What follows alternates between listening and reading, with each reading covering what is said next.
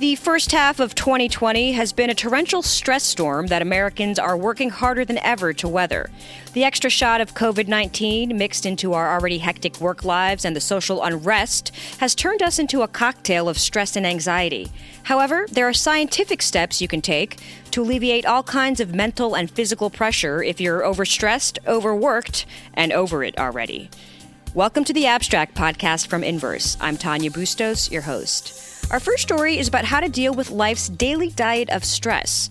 With an extra serving of a global pandemic on our plates, new research says you can better cope with the barrage of stressors life hurls at you by incorporating two strategies into daily life: proactive coping and mindfulness.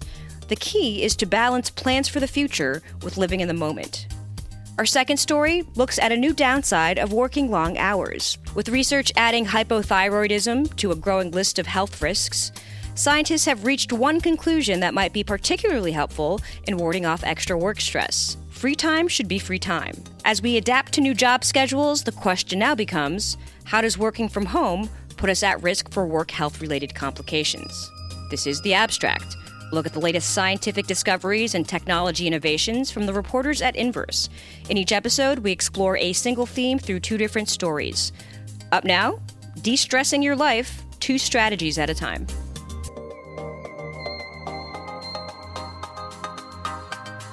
COVID-19 is creating a lot of mental health stress. I want to take a moment to discuss the psychological impact of the virus. Talking to a psychiatrist about how you should be caring for your own mental health during the stressful COVID-19 pandemic. Our new life in the wake of COVID-19 leaves many of us in fear of the unknown or in a state of stress brought on by close living quarters and supermarket hoarders. In fact, the pursuit of toilet paper has pushed some of us over the edge.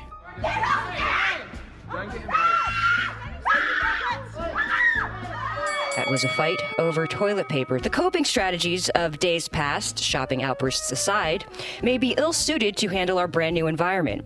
Many are struggling with the anxiety of the unknown as things remain uncertain, and thus stress becomes a daily new fixture in our lives.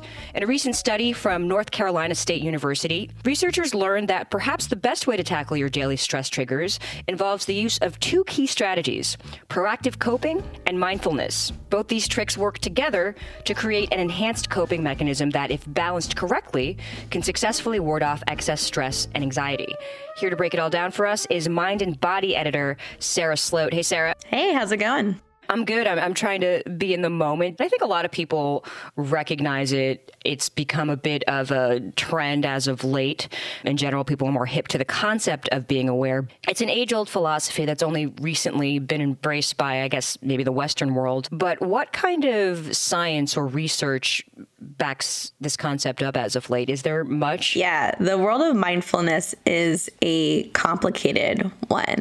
Concepts that underlie mindfulness aren't anything new. It's essentially a Buddhist-inspired collection of practices. But in the past 2 decades, what's changed is that scientists are paying more and more attention to these practices, this idea of focusing on the present. And in turn, there's been a plethora of studies that have been conducted. But there's more complications there. Some reviews have found that not all of these studies have been conducted in the best way. And so, I think that mindfulness has become a bit of a catch-all that has some real science that could really boost it. But it is important to take some claims with a grain of salt. That said, the studies that are robust and have examined it, they define the practice as present moment awareness. And present moment awareness, in turn, has been linked to a number of positive effects, including stress and chronic pain reduction, as well as providing a boost to overall well-being. So the second strategy is proactive coping. Might be a little less familiar to folks. How does this concept work? So while mindfulness brings non-judgmental awareness to the present, it involves accepting the here and now, proactive coping involves working to reduce the likelihood of experiencing future stress. In turn, studies show that people who do more proactive coping, like visualizing their dreams and trying to achieve them, tend to encounter fewer stressful experiences. So it's making a plan for the future in a smart and proactive way. Probably difficult to do these days, considering we're all just kind of a little, uncertain about the future. Yes, like we are living in very different times right now. But proactive coping, in turn, could be something like making a rainy day fund or making sure that you stocked up on Tylenol. There are small steps you could take that make you feel like you're in control. But about this study, how did researchers come to find that these were the two key ways, these two strategies are the ones that work? Yes. What the lead researcher and her team did was look at the data of 223 study participants. They were asked to fill in surveys detailing how often they practiced mindfulness or proactive coping over the course of 8 consecutive days. And when they looked at all of these surveys, they saw that on average, proactive coping did help limit the effects of daily stressors. But, and this is like the big but that positive effect didn't show up on days when the participants reported low levels of mindfulness, leading to the idea that it's a combination of mindfulness and proactive coping that leads to resilience. And in looking at your piece, this study highlights the real tension that humans experience in striking that balance, balancing plans for the future while at the same time living in the moment. Is that the big takeaway here? That if we can strike this balance, we're on our way to some stress relief? Exactly. What the lead author told me is that you could try to balance future-oriented and present-oriented thinking by, proactively looking for those future stressors, thinking about how they're going to affect your life, but also when those daily stressors do inevitably show up, being able to mindfully attend to the present is probably the best thing to do. So you hinted at a couple of ways we can use this in our new everyday life with regards to planning, but how can we further really embrace the concept of using these two strategies day to day? Any tips? Yeah, something that the lead author really emphasized to me is that there should not be one size fits all coping solution. Everyone should be encouraged to try various coping techniques. You find what works for you, and then you could experiment. But that said, there are ways that you could take the findings of this study and apply them to your life. It really comes down to matching coping strategies with the demands of your situation. So I think here it's a mix of, okay, many things in life feel uncontrollable, but that doesn't mean I actually don't have control. You could stock up on your 2 weeks of groceries. You can make sure that the kids have their study plans ready for the day so you can in turn find your own time to do your work. But all that said, you have to also practice mindfulness, which is trying not to succumb to anxieties and fears about the future, about thinking about your present, thinking about taking things one step at a time. And like we've been talking about, striking a balance between being prepared, but also not being overwhelmed. You can read more of Sarah's article at inverse.com. Thanks so much, Sarah. Of course. Thank you.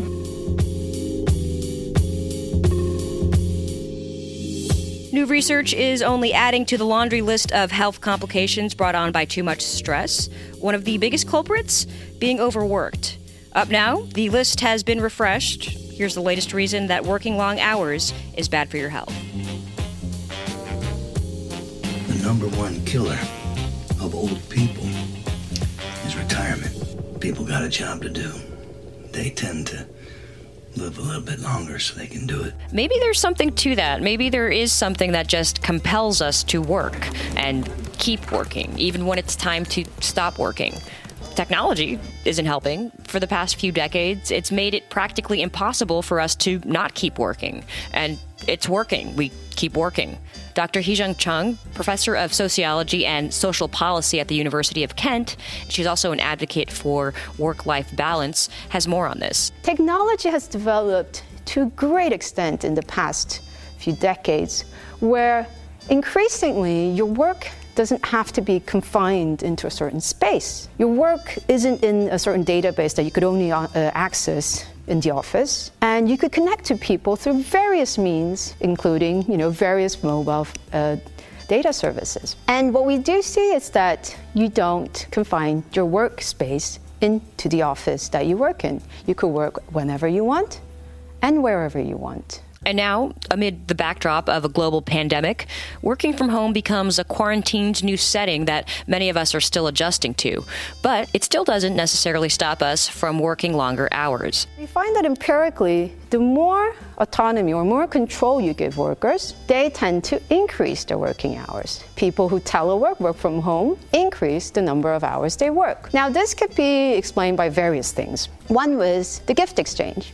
Oh, because my employer was so kind to give me this freedom, I'll return it by working harder and longer. Especially if you don't have to do a very long commute, then you have that extra time to do extra work, right? On the other hand, it could be because employers now have a way to perhaps increase workloads without the confines of labor laws. But working longer hours has its downsides. What might look like passion or dedication can actually manifest itself in long-term harm to the heart or brain when taken to extremes. A study published April 2020 in the Journal of Endocrine Society backs this up and adds yet another cost of working long hours to a growing list. It suggests workers who spent more than 53 hours on the job had twice the rates of hypothyroidism. This is compared to those who worked between 36 and 42 hours. The team suggests their work is the first to show that thyroid complications have been tied to working long hours.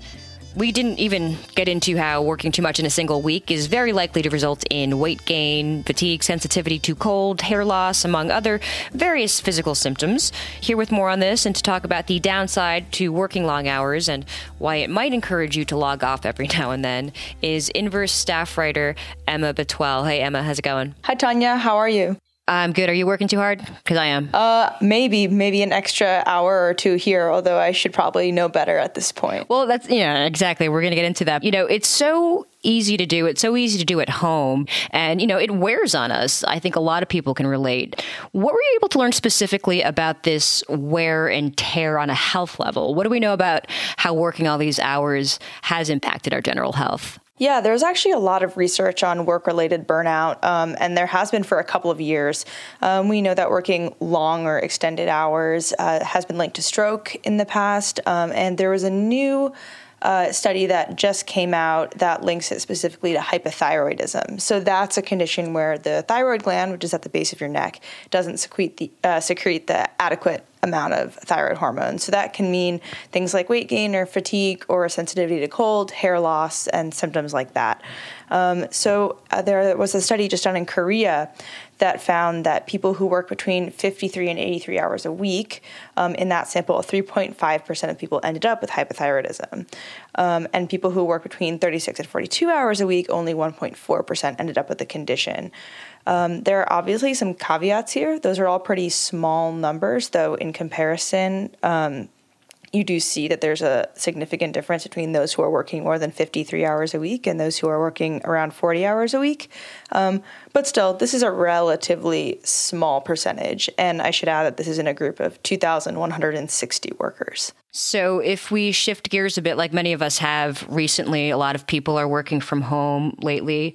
Does that make things different? Is this because, this is new territory for a lot of us. On the one hand, you're out of that office setting, which can, I guess, depending on where you work, be a relief. But at home, I find the days longer. Maybe it's because we hit the pause button a bit more, making this movie that we're living a little longer as a result. But do we know much yet about how this setting would affect the whole situation? Well, there's not a whole lot of research on working during a pandemic, but when I was reporting this story, it felt crazy not to ask these researchers how our new work lives would play into their results. So if you take a look at some of the background data just on people who are working from home, there is a VPN company, NordVPN, and they've been collecting data since March 11th on, the number of hours employees are working. And they sort of put a rough estimate saying that in the U.S., people are working about 3 more hours every day.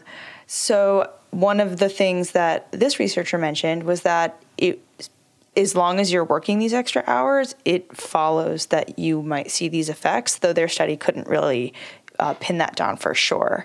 But we have seen from other studies on things like working what they call supplemental hours, which means that you maybe work an extra hour or two on the night or on the weekends, and these can have harmful effects on health. So there was a 2014 study in Europe, and it was a total of 57,000 people pulled from 2 different populations. And they reported how often they felt things like musculoskeletal pain, cardiovascular, or gastrointestinal issues. And the people who found themselves doing more supplemental work were more likely to report a health problem than those who didn't. So that is sort of an evidence-based way of looking at what happens when you work a little bit too much. Mm-hmm. And more on that front, you went into this in your writing, but can you talk a little bit more about this South Korean culture and what happened there? Because that's another good example of this reality, how when you change the reality of working too long, too many hours, that does impact things. Yeah, so South Korea had sort of the journalists that I've read in that country, they describe it as an inhumanely long work week.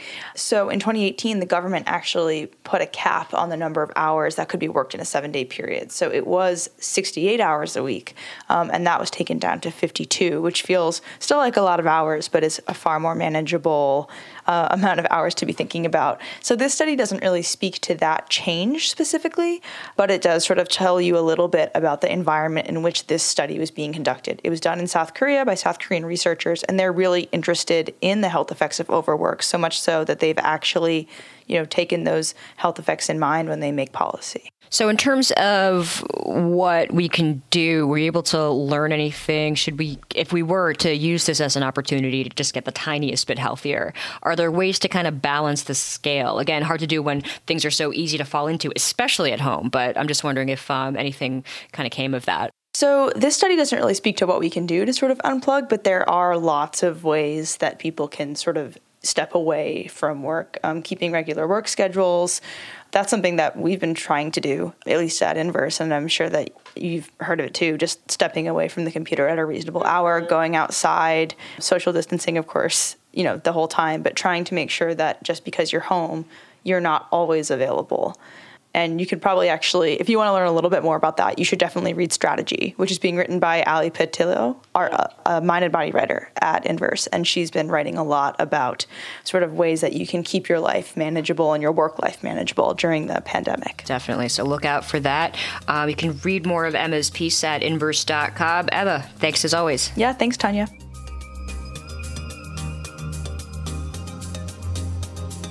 Head to Inverse.com to read more about how science can help you take on stress and being overworked. You can click on the link in these show notes for all stories we talked about today. If you agree that science and facts matter more than ever, give us a rating and review on iTunes to help more people find The Abstract and other podcasts like it. New episodes of The Abstract are released 3 times a week. You can find old episodes and more original reporting on science, innovation, culture, and entertainment at Inverse.com. Look for The Abstract Podcast on Apple Podcasts, Google Podcasts, Spotify, or whichever podcast app you use. For Inverse, I'm Tanya Bustos. Thanks for listening.